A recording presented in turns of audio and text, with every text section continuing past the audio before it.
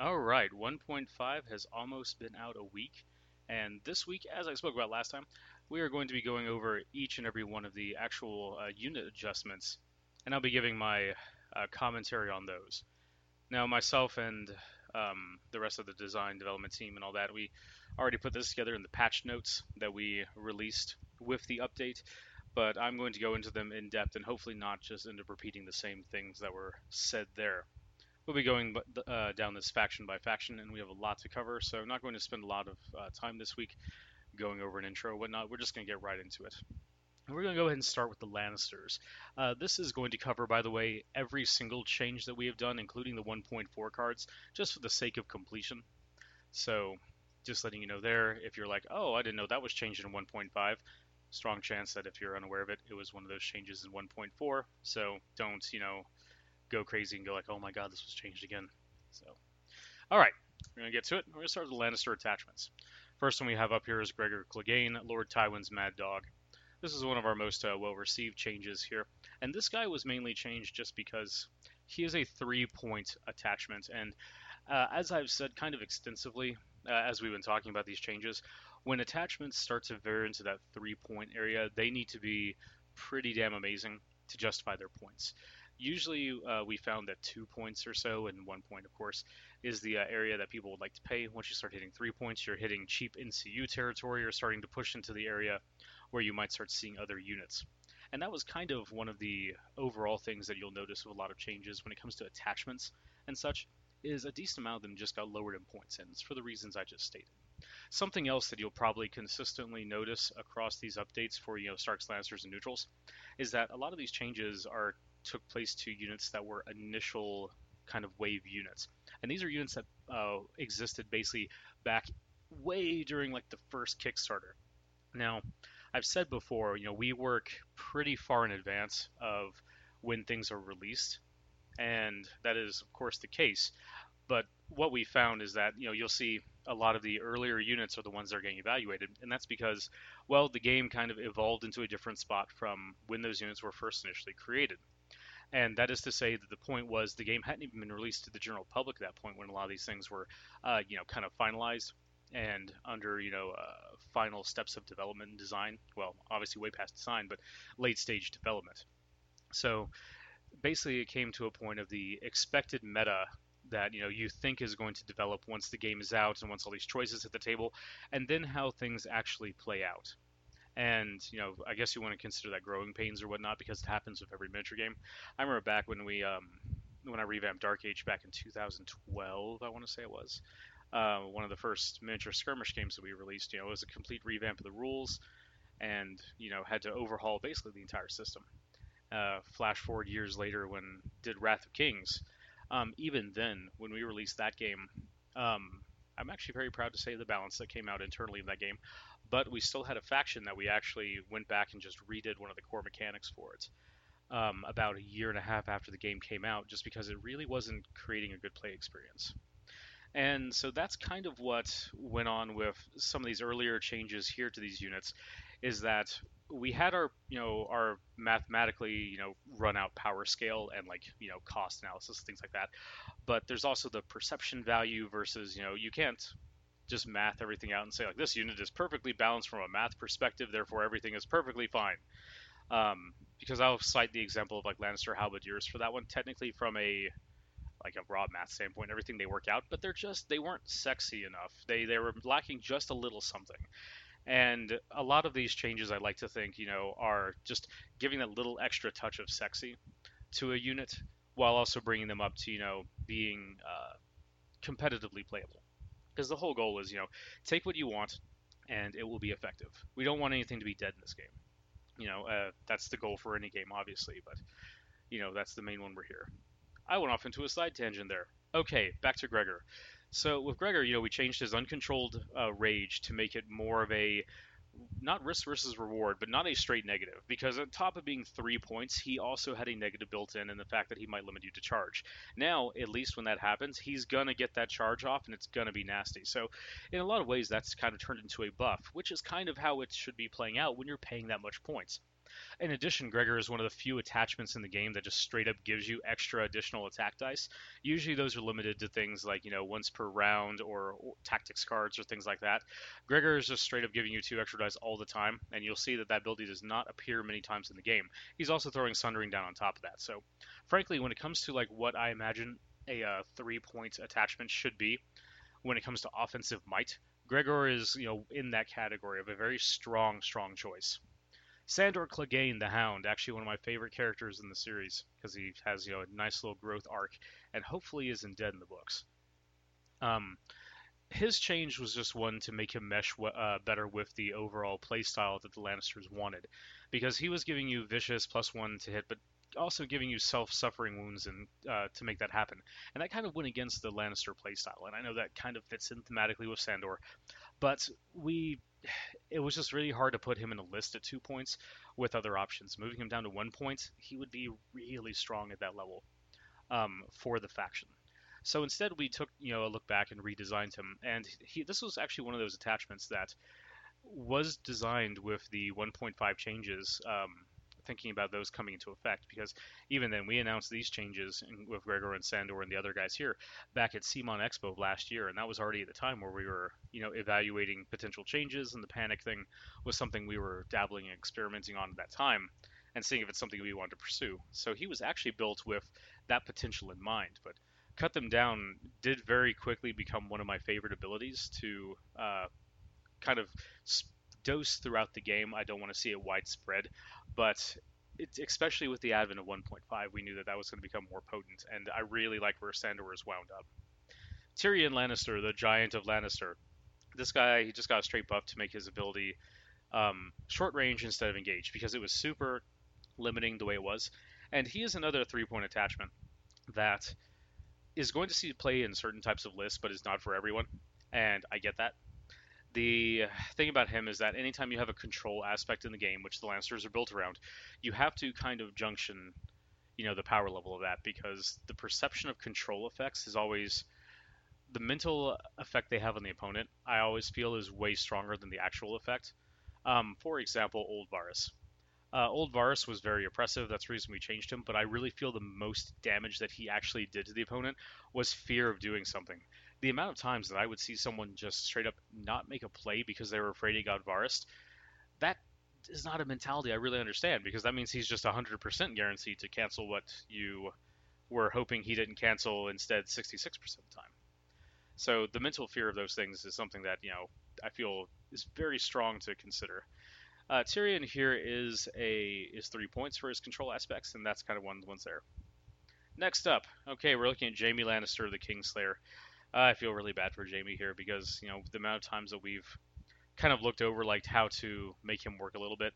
He is a victim of, back in the starter box and initial wave stuff, we played very cautious with the units and attachments. Essentially, if we thought something was going to be too strong, we took the route of, okay, maybe just keep it a little toned back, rather being overpowered. Because that's frankly, I would rather. That's a nasty sentence to say. I would rather the potential risk of something being slightly underpowered than I would for it to be grossly overpowered. That is a statement that can be taken out of context, and even in context, it's just a no-win thing. Because ideally, you want things to be, just good and right balanced. But if something's a little overpowered or a little underpowered, say by like 5-10%, that's just the nature of things. I mean, nothing can be perfectly balanced, but you want everything to be playable. You want it to have a role. You don't necessarily want something to be able to fit into every single army, but you want it to be like, if I'm running this specific style of army, then it's really good. Funny enough, I'm going to go back to the Halberdiers, where they initially, in conception, had the 884, I think it was actually maybe an 885 attack profile. 884, 885, the morale 6+, and set for charge also worked when being attacked from the flanks as well. That whole package was making them just kind of crazy good. And so, you strip a little bit down. Okay, set for charge on the flanks to give some counterplay. Okay, they still feel a little bit strong. Strip a little bit down. Okay, the morale to a 7+. That's not really making enough of a difference to warrant what's happening here. And then finally, it settles down to a 773, which, mathematically, if you're looking at a 773 versus an 883, is not the biggest difference on a long scale curve, but that's one of those examples that when people see a 7 versus an 8, the 8 is much more attractive to people. And you actually can see now that the change that we made for them, moving them to an 884 profile for 6 plus, set for charge staying exactly the same. They're a viable and good unit to take, and frankly, that's good because halberdiers were actually one of my favorite Lannister guys. Um, but it's just those little minor things that can happen that you try to play it a little safe, and that can make or break a unit. And that's why balance is so important. But that's also why we are not afraid to go back and touch things up if need be. Now, I actually was made a note to say this toward the beginning, but I didn't, so I guess we'll go ahead and talk about this now. 10 minutes in. uh, the frequency of updates is something that we haven't really addressed, and that's something I do want to talk about on here. Ideally, I think at one point I'll make an entire article up talking about like this whole process, but I want people to understand that this is not a process that is going to be like, oh, continuously, looking and retweaking and balancing and updating, and like, oh, so every 3 months, they're gonna go back and change things again. Like that's not the case. In an ideal world, we have one revamp of things once they're out. That's it. So like everything that you see here, the Lannisters, we took a look at. We waited long enough for, a large number of their units to come out to kind of get past our growing pains with not only the game but the faction itself, and see okay what needs addressing, and then we make those changes. You'll see across most of the factions, with the exception being of the Warrior Sons, which has a unique kind of situation, which we'll get to, that a lot of the newer releases were not really that much that was touched on, and you'll see that kind of moving forward with the factions as they roll out. That if anything does get looked at for factions, it tends to be the initial wave stuff, and that's just because you have your basic faction identity, you have your core kind of items that you're building off of, but you don't really. Those have the biggest chance to have weird interactions when it comes to a power scale once they actually hit the wild and get out in the public. Like for example here, I know the Baratheons have been out for all of 2 weeks, and people are looking at Stag Knights and going like, well, these guys need looking at. It's really early to say that. I know that we have people's gut reactions on that, but this is kind of one of those cases where I look at the other stuff that's coming out, and I just don't. We'll see. Not saying it's not saying it's not the case, because yes, there are some elements there that I have ideas about, but you also have to take in consideration everything else, when you're looking at the full faction. Because I also remember like when Night's Watch came out in Veterans, kind of people were going like, well, Veterans are underpowered and they're kind of a stable unit now. No, it's stable, but you know what I mean. Scorpion's a really good example where that was a roller coaster ride of just ups and downs of that thing going from sucking to overpowered. We have gone onto another tangent, dear listeners, so we're going to get back to talking about Jaime. Jaime was updated in 1.4 and received a buff at the time, but we really weren't super happy with the direction that was taking. So we decided let's go ahead and re-look at him for 1.5. And we tried a bunch of different abilities here because we don't want to change tactics cards or anything that would require a physical component upgrade. Now, granted, I will say if there comes a time where like we lose our minds and like we make a tactics card that is just absolutely insanely overpowered or complete and total garbage, yeah, we'll look at it. But that's always kind of the last resort thing until we get some form of like potential like updated card pack situation squared away, which I know a lot of people have been asking about that. That's a more complicated matter than um, for a number of reasons, and I'm not going to get into those. But basically, we are looking at different ways to potentially handle that. And there's quite a number of options, so they all have to be weighed against. And ideally, we did want to have that kind of handled before 1.5 released, but due to extenuating circumstances, we didn't really want to delay 1.5 to wait for that, so we just wanted to roll those out. So unofficially, we're looking into potential ways to do updated physical cards.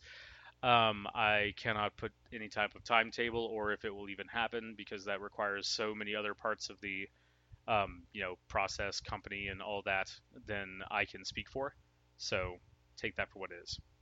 With Jaime, we actually had made a version of him that we were testing out that ended up being just grossly too strong. It was actually kind of comical before we toned that one back into the form that he currently is in, which actually I'm fairly happy with here.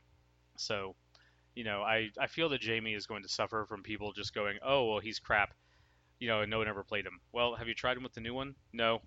Oh, well, can you try him with the new one before you keep your preconceptions there? But his ability to just cycle cards, whenever he activates is just really nasty, especially with his cards, because he is probably the best Lannister commander when it comes to just sitting on objective and saying, screw you, this is mine. So that's always fun. Champion of the Faith. This guy got a complete rework here. Um, and I talked about him before, so I don't want to spend too much time going over that. But basically, we had made an offensive, morale based attachment that did not synergize that well with pretty much anything, except for maybe the Warriors' Sons and the Poor Fellows, who the Poor Fellows didn't really care about you giving vulnerable to. So in this case, we had one unit that this guy really synergized with, and the whole point of generic attachments is that it should be a good choice. Of like, there's a number of units that this guy goes with, not necessarily all of them, but I've got options. So, like, do I want to put an assault vet here? Do I want to put a guard captain? Do I want to put a champion? And really, in the current forms, it just came down to, do I want to put an assault vet or a guard captain? Because the champion is just kind of sitting off to the side here when I'd rather run almost anything else. Now, with his new role, even if you're not bundling up faith tokens, from the morale tests, he's still really good because he's going to be healing every single time you activate. If you pass your morale test, which Lannisters have a mixed bag on, then you're going to be healing too, which is going to tie into, again, to a Lannister theme of sustain. Then the champion here is going to allow you to do it via the method of just sustain through healing versus through defense or through blocking hits like some of the other options. Next up, we have the change to Baratheon banners. So the change here did boost the overall power of the Kingsguard, but this was also just kind of a cleanliness and kind of bookkeeping fix here, where you would have to remember which effect that you used, and remember that you could only use that once per game. So we tested this out, and a lot, because the Kingsguard they're actually probably, for me personally to play, my favorite commander is Joffrey and the Kingsguard, and I do consider them the commander option because I don't really think you should be running Joffrey without the Kingsguard, especially now. But even in 1.4 and earlier, this was one of my favorite units to run. I just love the style of having this big, I'm just going to destroy everything Death Star unit. That's just really cool to me. It harkens me back to the old days of other games where you may or may not have this little known unit known as Space Marine Terminators that could just go and destroy things. Actually, specifically in my case, it was Slaaneshi Chaos Marine Terminators, which is all the combat drugs. You could actually run an entire army with 6 guys. Don't really want to do that in this game, obviously, but just saying that was a kind of cool play style. So the Baratheon banners change was it did give them a power boost, a significant one, because now they're just super versatile. But it was also done as a means of just keeping things kind of like, you don't have to remember which one you've used. It's just you got these four once per game. Sorry, you have a resource that can be used 4 times per game to do cool stuff. And that's it for kind of the attachment cards. And I know the Baratheon banners aren't really an attachment, but we're just going down the file. So now we're going to move on to the actual units here. The Halberdiers, the first ones here, and I've kind of already talked about them with just the other changes. So I am just going to skip over them. We've already talked about, why they've changed and, what the goal was there. The Warriors' Sons is a neat one to talk about, because this was one that when we actually made these changes here for 1.5, it actually just kind of ended up reverting them back to a pre-release form that they were in. And this unit here was a victim of, I really want to make a term for this, again, just getting nervous about the power level of the unit before it's released. This was one of those victims of, these guys were really, really good at their points level when they were going through with the initial playtest cycles and everything, and they just kept getting kind of toned back slowly, until they hit a point where they were an okay choice at 8. They were probably verging on like more like a strong 7. But we wanted these guys to be like the creme de la creme, like, hyper elite, oh crap, he's running a bunch of Warriors Sons style, like, list. And that was why we decided, instead of just lowering their points, to revamp them. We wanted these guys to just be a, not really jack of all trades, but just a kind of can be good at everything, but not really bad at anything style of unit, to sit at that 8-point cost, especially synergizing with a High Sparrow, but just being a general just nasty option for Lannisters. And so this was one of the ones where we already kind of had the template laid out for these guys because it was almost a matter of just going back into the archive files and going, oh, now we found the Ark of the Covenant, just tip the lid open and all that shiny, Wrath of the Seven light just pours out and goes, now bask in it, my son, you have been empowered. That was a little weird. Okay. Um, but I'm really happy with where this unit was. And this kind of, we took this as a lesson of, sometimes it's better to just throw caution to the wind when we are looking at units. That's a dangerous thing to say as well. That's definitely not something we do because we definitely balance everything out from extenuating playtesting and number crunching and everything like that. But again, we still had that initial wave fear, and these guys were an initial wave unit, by the way. Like the Faith Militant, the Poor Fellows, the Warrior's Sons, the High Sparrow, that was all initial wave Lannister stuff that was made. Um, and actually, the Kingsguard were as well. Now, when I think about Wave 2, kind of like past the initial core faction design stuff, I don't actually want to give out what that stuff is, but I actually know a lot of it. A lot of it's still yet to come, to be honest.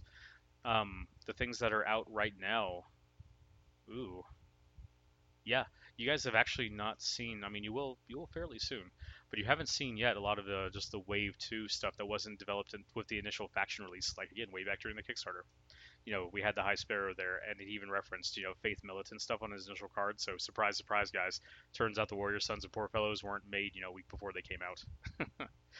But yeah, I'm very happy with where the Warrior Sons wound up. Kingsguard. These were actually again the banners change and then just removing the limitation from healing. This was again another one of those things that was just they were really scary strong, and we felt like okay, we need to give them something to limit them slightly. And then that limit was the not being able to heal, and then just seeing the kind of the overall effects that ended up having were way more impactful to a perception in play than anticipated. Because from a playstyle perspective, when we're doing internal playtesting and testing with these guys here and everything, it was an inconvenience, but it was something that could be worked around. But this came down to one of those perception things that people see that and they just go like, "No, thank you, not for me. That is absolutely crippling." And the Kingsguard were good in 1.4. They were hard to play. They really were. I'm not going to deny that, but they were good if people dedicated the time to learn how to play them. And that kind of falls into the other aspect of why some things were changed. Is we did move the power level of things around, not necessarily made it better or worse, but just moved it around, kind of based a little bit on like player perception, because we don't want a unit to have to be we don't want you to have to basically get a PhD in that unit to make it effective. And a good example for that is the Bastard Scrolls. They have still some of the highest damage output in the game, but if you messed up in the slightest with them, they would just evaporate and get destroyed. So there were some cases where units got modified or changed just to make them a little easier to play and a little bit more forgiving. Um, as not to say, the answer there is not like, okay, listen here, you casuals, we're just going to make this better for you because I'm a hyper competitive player and I should just be rewarded for doing that. Every unit should be accessible, and they should be rewarded for being played well. But it also has to look at the investment that someone puts into that unit. If I've got to invest, 5 or 6 games to be able to understand and properly play a unit, okay, that's fine. If I have to invest 10, 12, 15 plus games for the same type of return on another unit, well, that's a problem because it doesn't really matter if that unit is, better. How much better is it actually going to be to warranted, me having to spend 2.5 times the amount of brain power and skill and ability to actually master it, you know. And the thing is that you run into the situation where if there is a unit that does require that much, and it's enough to justify and warrant that unit's going to be crazy powerful. So it's going to be punishing for everyone that doesn't master it, and you don't really want that either. So that was one thing that came up with the Kingsguard here. So we just decided to remove that limitation for them, and you guys can kind of see how the buzz has been about them, over the last little bit of time, and just how popular they've become, and rightly so. I love the Kingsguard, so I'm really glad to see that. And that is going to wrap up the changes to the Lannisters, and we're going to start moving a little bit faster through this with the rest of them here, because I think we've kind of gotten a lot of the general design ideas and philosophies kind of hammered down here as to why a lot of things got changed. So now we're going through the rest, the Starks, the Lannisters, the Starks, the Neutrals, the Free Folk, and the Night's Watch. I'm not going to have to spend so much time going over the specific intricacies, and we can talk more about the specific units. Let's go ahead and tackle the Starks because they kind of received the most from a raw numbers perspective of changes, and so we have a lot to talk about there. Starting with the attachments, we have the Umber Champion. This is one of those cases where the Starks do have a playstyle mentality of they're going to get more dangerous the more you hurt them. And when they're just on the cusp of dying, that is when they should be their nastiest. You're going to see that represented more in upcoming units and potential more attachments as well. But the original Umber Champion basically was just not really embodying that enough. So we kind of changed him just to give him a unique effect of being able to give vicious and additional attack dice, which I talked about earlier is very rare, with the caveat that you're going to suffer some wounds, unless you're down to your last remaining rank. Noting that the Umber Champion here is one of the few sources of vicious in the entire Stark army, because they're just not kind of good at it, unless you're going to dip into the neutrals. So this is giving you something internally to use there as well. Additionally, he's going to give you the extra combat dice, all this wrapped around a 1-point attachment. So love this guy. Great John Umber. We talked about him fairly extensively in a previous episode, and also he got his own article touched here. But this was the whole thing that he had an ability that was pretty potent, but it was a little unwieldy, and just kind of wanted to make this guy a little bit more consistent, have a little bit more synergies with the overall Stark themes of, hit very hard, have mobility, minor, mobility there, and then just get more nasty when you take damage. So we gave him Overrun and Onslaught and just made him into a combat monster. I know a lot of people were comboing him with old units, and now that 1.5 is dropped and some of those units have been modified around, those strategies no longer work. And I'm talking about Great Axes, people, by the way. I'm talking 1.4 Great Axes, which now don't really work too well with his Overrun because their primary attack has to start their turn engaged. But he's still a fantastic choice, and that's the thing. You look at this guy, and you really should just go like, man, I like offense, and I really want to run this guy. And that was the idea there. Syrio Forel. This is actually, again, tied with the Hound for probably my second favorite character in the books, and I will actually say I do deeply enjoy the TV show version of him as well. Just so much charisma pouring out of that character. This was a situation here where, yeah, it was just, he was weaker than he should have been. I don't really have anything to say about that. He just needed a power buff. And so we gave him that additional ability of First Blade's Guidance, where, he gains precision. And now he feels like 2 points. If he just had the old effect where it was just one attack suffers -1 to fit, he would have been a solid 1-point option. But I didn't really want to lower, kind of an iconic character.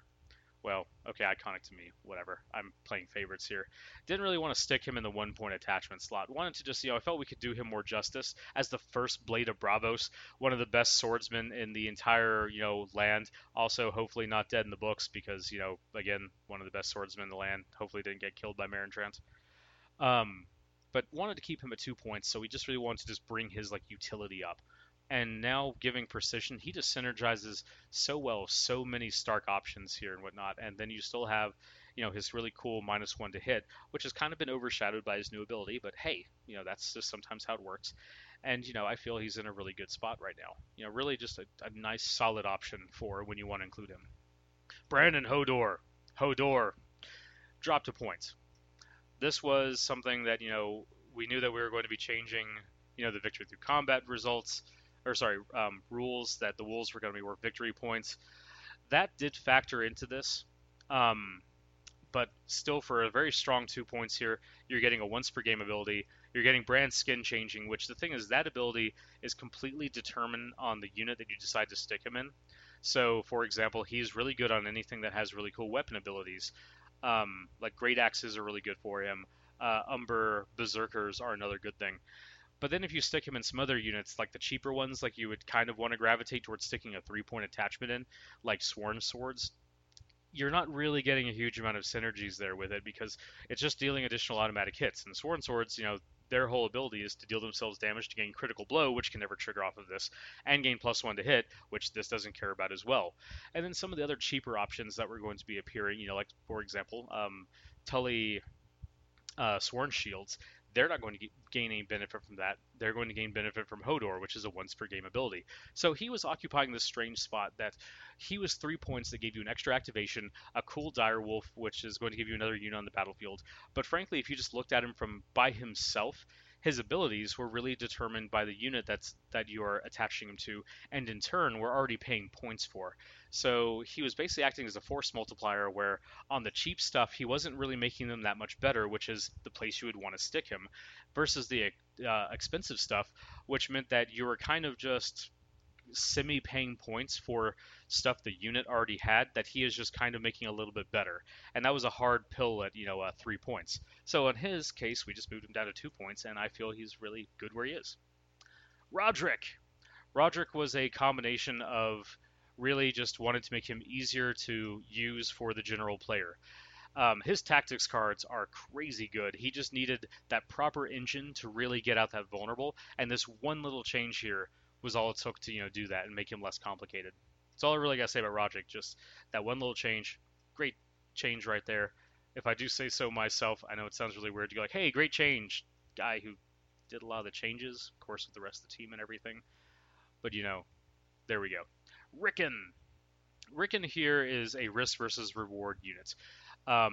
He's going to grant additional victory points when he's killed. He's going to give you technically another victory point coming from his Direwolf when he's killed, but in exchange for that, you're getting another activation. You're getting Osha, but the problem is that if that's all he did, then he would be fine at 2 points. But he has a drawback built into him, and it's not an insignificant drawback. That was only kind of pushed a little bit further by the Direwolf change.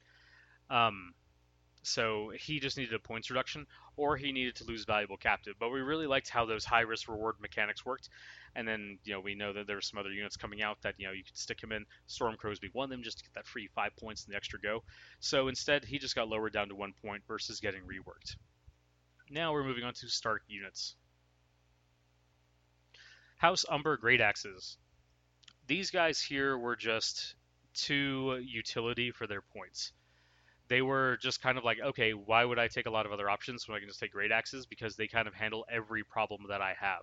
And Great Axes were initially designed to just be, these are the ones that are meant to go and kill high armor targets. This is their seek and destroy role. And then we had the idea for Mighty Cleave, and it was so cool that we really wanted to incorporate it. And frankly, it really should have been one or the other. Either make these guys be the unit that goes after the chafe, low point, low defense guys that they can just carve through, or make them, your very focused anti-heavy armor guys. Now the thing is, you look at the Berserkers and some of the other Stark tools, they already had options to be able to just carve through a bunch of cheap guys. So they really needed something that was going to punch through some really heavy armor. You had Berserkers, but they were kind of going with just like sundering with raw number of attacks. These guys here have a very specialized role. The problem is that when they had both those effects, it was just kind of like a no-brainer choice of just, well, why would I specialize in one thing when I can just be good at everything? And so we wanted to just give these guys a more focused role in what they do. Now, of course, we increased their kind of general combat effectiveness, but I say general very specific there because, yeah, we increased a number of attack dice on Executioner's Fury, and we made it so it can be used anytime. But that was just to compensate for the fact that they lost Mighty Cleave. So yeah, on the charge they can throw upwards of 8 dice to the 3+, but their 7-point unit, that ability is not really carrying any special effects with it. It's just giving them an option. Other than that, if you look at their stats, they're pretty average across the board. I mean, 3+, 5 movement, 4 defense, 6+ morale. The only thing that's really special from a stat perspective is that they maintain 6 attack dice even at their last rank. So these guys are really defined by their ability, which is really scary once they are locked into combat, but again, comes with a built-in negative that it is only effective once they are locked into combat. But that is where these guys wound up, and this gives them a very focused role versus just being good at everything, So there we go. Stark Bowmen. Man, I could talk about these guys for an hour just by themselves. Stark Bowmen had the issue that they didn't synergize with most of the Stark stuff, which is melee centric and mobility focused, which those guys really don't like either one of those. So these guys had to be independently strong of the rest of the army, or kind of roll into a support piece. So here we just kind of ended up making them both. You have Arrow Volley, which is in itself a long range attack with 8 dice hitting on 3s, which ignores intervening units in terrain, very potent on its own. But then these guys have their little extra, where they actually can assist the rest of the army by making the defender weakened and turning off their orders. So this opens up their ability to have combo play with the rest of the army. So if these guys need to, they can go up and they can, threaten a point by just hailing down arrows on it constantly and forcing the enemy to come to them. But at the same time, these guys also fill a great support role by removing enemy threats, weakening them in both the literal and the just kind of tactical sense as well before your melee units actually get in there to finish them off. That, and combined with the fact that Starks have generally good morale across the board, you can start just hailing into combat with these guys to create that weekend for your allies and not worry about it too much because you have a decent morale in the rest of your units. Stark Outriders. This is one of those units that when we first released and they were in the starter box, everyone said that they were the absolute strongest unit or the absolute weakest unit, depending on how people played. I still remember when we were initially demoing the game in its base form, alpha release at conventions, and the amount of times I saw people go, "Oh, really cool, Stark Outriders. They're going to be so maneuverable, and you're never going to be able to do anything with them, and I'm just going to destroy all your guys." And then they would proceed to immediately charge directly into the front of halberdiers and get all of them killed and declare them that they were terrible units. Good times. Anyway, this is a unit that the initial concept was very solid. We just wanted to take it and really kind of crank it up to 11. These guys need to be your nasty, I'm going to hit you in the flank and cause nasty negative stuff to happen to you, and then when you try to hit me, I'm just going to run away and come back and do it again. We really wanted the flavor and just the tenacity of these guys to really shine through, and that was one of the changes here. Plus, at their points cost as well, hitting on a 4+ was a little rough given the rest of the package they had. So they got a little bump in that area as well because, they don't really have a lot else going for them as far as just raw offensive potential, aside from just throwing down the other, the weakened and panicked. But they don't have like, sundering like, your heavy knights would, or, vulnerable like a lot of the other army can play out. So, they're not so cut and dry in that regard, but they're a utility piece that can be played offensively. And then when combined with the rest of the Stark toolkit, they synergize just a lot better.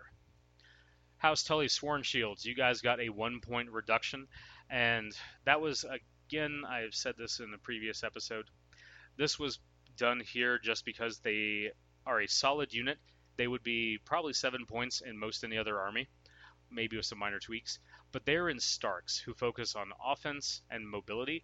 These guys are a hold the line kind of tanky unit, and because they were lacking so much synergy with the rest of the army, it was a choice of like, okay, we either redesign these guys, which is going to change their role from being what they are and change their core identity, which is something we never really want to do, or give them a small points reduction. So we moved them down to 6 points, and they have really fit well, I think, in that role and given a nice little option for the rest of the Stark army. And that's going to wrap up our talks about the Starks here, so we're going to move on to the neutrals. Neutrals did not receive a huge amount of changes, namely because they didn't have a lot of units to change, but there were some minor tweaks here, and they were fairly minor. Roose Bolton, he got a 1-point reduction. I've already talked about the status of 3-point attachments and why most of them were either reworked or reduced down to 2 points. With Roose, every one of his abilities just fit so thematically well with him that we didn't want to change what he did, but he felt really good at 2 points. And so that's what we did. Varus. We're going to skip over Varus. Now, okay, so Varus has received 2 changes so far, one in 1.4, where we basically kind of hotfixed him to remove his reroll ability because he was just so oppressive. And then we took that data, we still looked at him. It was changing things in a positive direction, but he was still just seeing play in every single competitive list. So we initially tried the change here, where we just moved him up to 5 points. And that didn't actually phase a lot of people. They were cutting points elsewhere to still include him because he was just still worth it so much in the end. So we had to reevaluate the timing of him to give him some, to give him a small nerf, but then open up some counterplay there. By the way, this is going to be a small side tangent here, but I've noticed that some people, they go like, oh, they really go out of their way to, not say that they're decreasing the power level of units or nerfing guys. Like, guys, if we're making something weaker just for the sake of it being weaker because it's too strong, we'll straight up just call it a nerf. But again, we're not really fans of doing that. We'd rather more so just adjust things around. If things were just going to get a raw points increase or something like that, then yeah, that's a nerf. You can't really say anything other than that. Um, but we usually try to evaluate it to, if we're going to make something, reduce something's effectiveness in one area, is there another area that we can, push it in? If we're going to make something more expensive as far as just points go, is that points, is just moving up in points is seldom going to fix any of the problems. Usually, if you do that, it's going to create a new set of problems with balance things, so you're going to have to reevaluate things to begin with, which is why changing points around is something we're not a huge fan of, except in certain circumstances, which I know it seems like it appears a number of times through these revisions and changes, but you'll see that usually if we change something, we're just going to change its abilities around and keep its points bracket the same versus just shifting it up or down points. So Varus here changed his timing to give some counterplay options to the opponent and also, keep his power level in check now. Now the goal here is, of course, to not see him in every single list, to see him with those style of players that do want that control element, to want to build tactics that he supplements, but don't necessarily build your list around, oh, I have Varus. And that was kind of the overarching issue with him before, is that it was, I've got 4 points left over, and I need NCU. There's not really a decision here for me. I'm putting Varus in the list. And it's like, oh, I'm going to make a competitive list here, and I'm worried about, anything related to the tactics board or NCUs. Varus is in the list. Bam, there you go. Now at 5 points, and the fact that there is some counterplay for savvy opponents, he does become, okay, well, it's not so much of a cut and dry situation here of just including him. Moving on, we're now going to hit the units, of which we've got 2 that we have modified here. One is the House Bolton Bastards Girls, one of my favorite units in the game, just from a visual, narrative and gameplay perspective. This is going to fall into the number of units here that were just, they were good, but they required such a mental investment to play. And also, again, the slightest mess up, sometimes not even being in your control, and these guys would just evaporate. It was a very high risk, high reward unit from not necessarily a gameplay perspective, but just from a time investment perspective. Like, if you learned how to play these guys, you could pull off some really cool tricks, but man, did you have to devote a lot of time to them. And even then, there were times where they just fall apart and there's nothing you could have done about it. So with the changes here, we just gave them Vicious, just a small little bump in their melee attack profile to make them a little bit more attractive. Because, there's attachments that are coming out that have come out, like, for example, the Stormcrow Lieutenant, that really synergize well with these guys, that, just really kind of crank them up to 11, if you want to, be so egotistical as to say that. But this is just one of the ones, a little quality of life buff here that, really felt went a long way to making them a little more forgiving, a little bit more rewarding to play. House Bolton Flayedmen. Listen, guys, I could talk for hours on this. I'm just going to directly to the article talking about the reasons these guys were changed, because there's a number of them, but essentially 2+ save, universally accessible to all armies. It's just not something we really wanted to deal with, nor do I think was really healthy, being that they were the staple go-to 2+ defense save unit in the game, and that should not have been their role. Their role should not have been, oh, I just need this big anvil, fast-moving cavalry unit. Their role should have been, these are the ones I take when I want a fast, hard-hitting cavalry unit that instills panic and fear and plays of enemy morale. That should be the reason you take these guys. A very kind of specific, focused role that you want to include in your army, and doesn't necessarily go with every single army. Versus, oh, I need a big juggernaut tank unit that's not going to die. That kind of can fit into most everything. And while neutrals should be able to be should fit a lot of diversity of roles, there shouldn't be a universal answer in that form. So these guys got more specialized, more focused, and were adjusted to that. So that's why those changes were done. And that's going to actually wrap up the neutral talk. We only have 2 more factions to talk about here, and that's going to be the Night's Watch and the Free Folk, and both of these factions received very minor changes at this time. And, you want to talk about changes that have caused controversy and divided the player base. You can look at the Night's Watch ones. So we're going to save those for the end here, and we're going to talk about the Free Folk ones. So, in general, when we were looking at these 2 factions, one of the things that we said in the patch notes is that these factions are still fairly newer compared to the other 3 that we looked at. So we didn't really want to make any like sweeping overall changes to the factions. Not that we've really made any sweeping overall changes to the other factions either, but these guys here, we just wanted to be absolutely sure um, that the changes that we were making were the correct ones to do and pushing the factions, each of them, in the directions that we wanted to see them in. Because these were basically our secondary wave releases for the game. You had the Starks, the Lannisters, the Neutral, which made up your core initial releases that shaped the meta for the entire time that they were out. And you had basically 2 1/4 slash half factions, vying it. These were the first new shake-up elements we incorporated into the game, and they were intended to be two drastically new playstyles where you had the horde mentality with the free folk coming out that I'm just going to outnumber you with a bunch of really cheap kind of crappy units that have really nasty tricks, and then on the other hand you had the Night's Watch who are going to be your elite guys who we are the best of the best of the best because we have to be, and we're just going to have these super cool units here and everything, and they're just going to be the elite just marines of the game and everything. And those are the ideas, the core behind those play styles, and what we wanted to see. Because we didn't want to just palette swap Starks, Lannisters, or anything like that. Because it'd be real easy to have made a medieval style combat game where everyone's using swords, shields, and spikes, and sorry, spears, and all those. Because frankly, peasant levies and everything. We wanted the factions to have identities.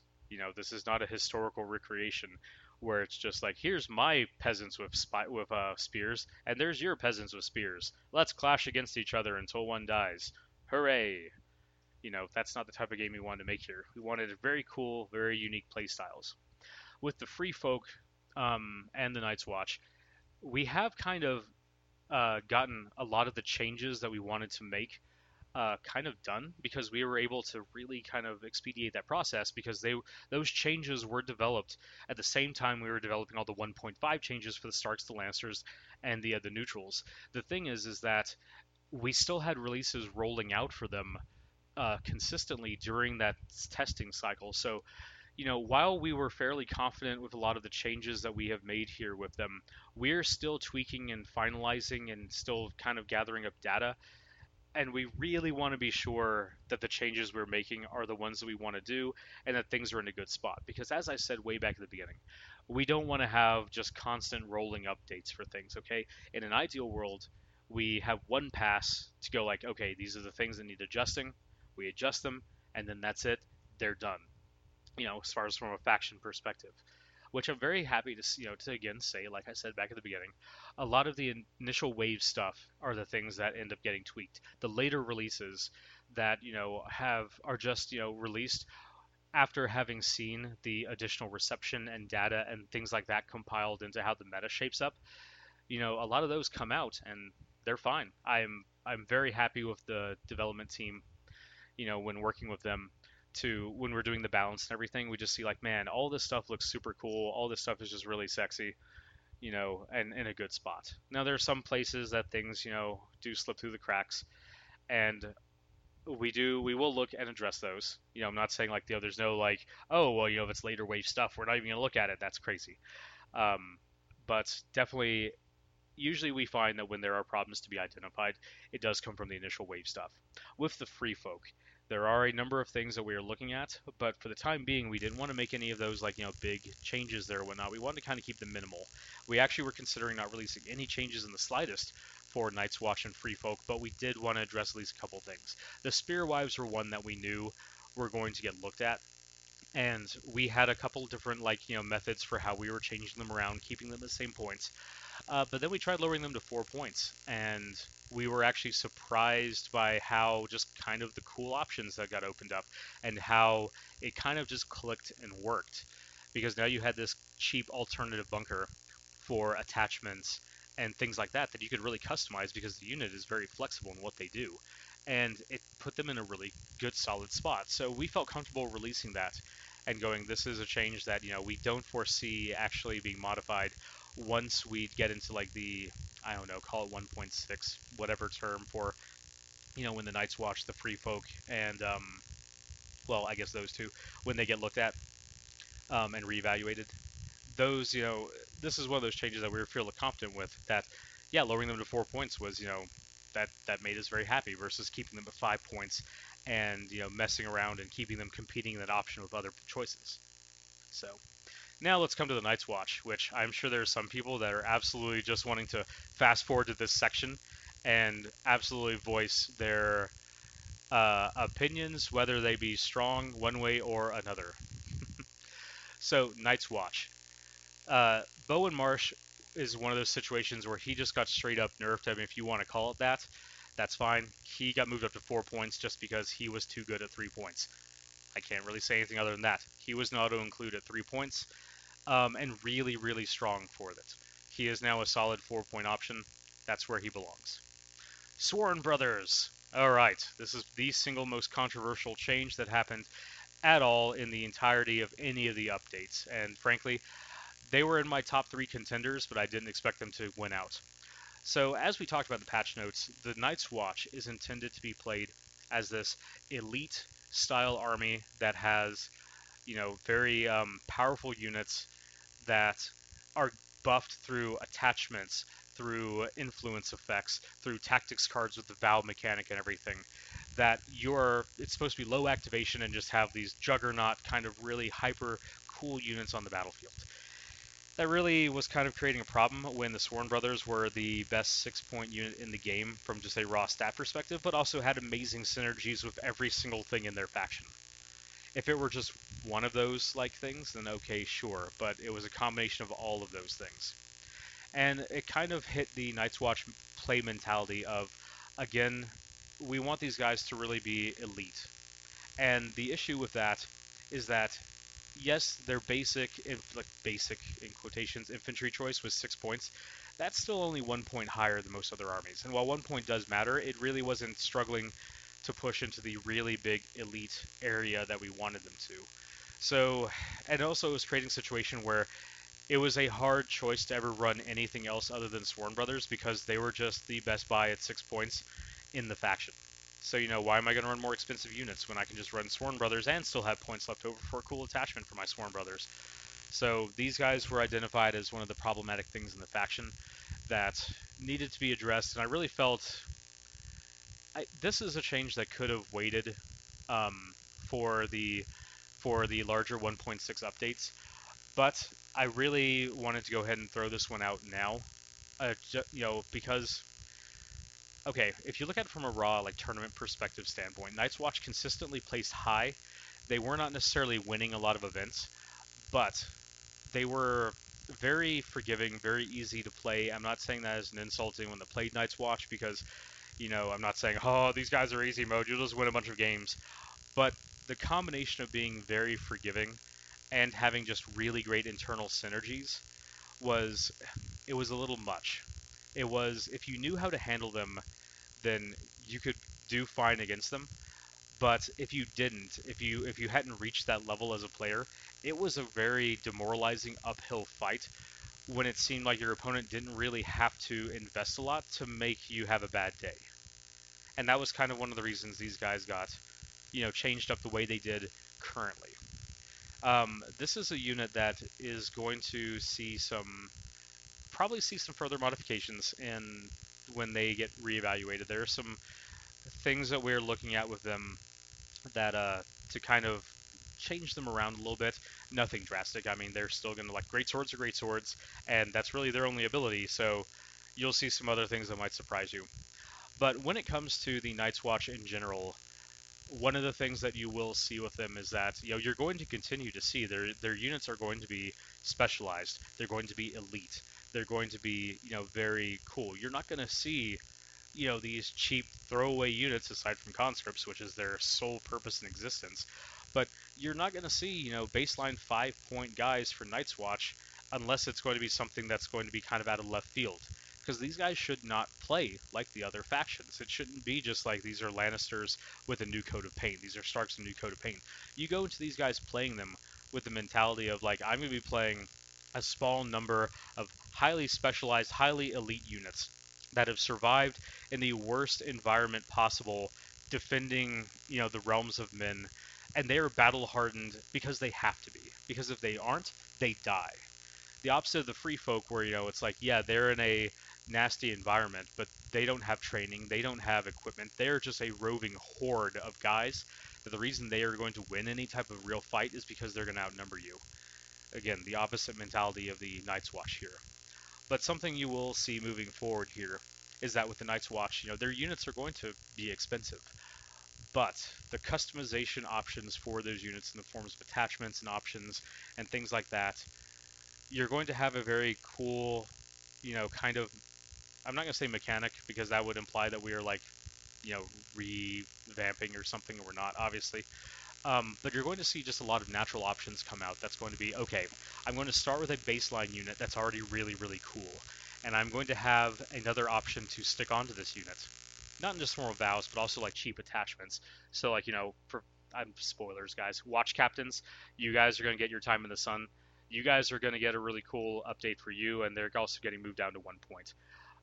That's kind of a design philosophy you'll see that's going to become more apparent moving forward with the Night's Watch, is that you're going to have a lot of cool, expensive units. You're going to have a lot of cheap attachments that are going to give you a very, really cool, specialized, buff for that unit to kind of go along with the fact that you have these elite units. Whereas other factions will have expensive attachments, and yes, you did see those in the hero box, but you're not going to see the raw number of just like big expensive attachments for Night's Watch. You're going to see a bunch of just kind of like these are very specialized, cheaper attachments that are going to be added to a already super cool unit. So that's kind of the design philosophy you'll see moving forward once you guys see like Hero Box 2 and some of the newer releases for them as well, but also some of the rollouts that'll be coming with 1.6. All right, guys, this has been going on for quite a long time talking. We are actually hitting nearly the hour mark, but that's going to kind of wrap up the look and the analysis of all of the updates for the units, attachments, NCUs, for everything that we did in 1.5. Go ahead and where I post this, leave your thoughts in the comments below. Talk about how you like the changes, what you have seen that has been updated that you agree with, the things that you don't agree with, the things that you were like, man, you took my favorite unit, you absolutely destroyed it, or the units that you think are still underpowered, or the units that you still think are overpowered. Just open up for discussion, because we love getting feedback from people. We combine that, of course, with our own, data that we collect and everything. So, every little bit helps. And the whole point in the end of this is to make, the best game that we absolutely can, and make it so that, you're running an army that you are proud of, and that you never, ever have to go, man, if only I could run this, but it's just not worth it. That's a phrase I never really want to hear in a game. And the closer we can get to making that a reality, the happier everyone is. So that's going to wrap it up for this time, guys. Thank you guys for listening, and join us next time. We're going to have some more fun. All right. Thank you for listening. Take care.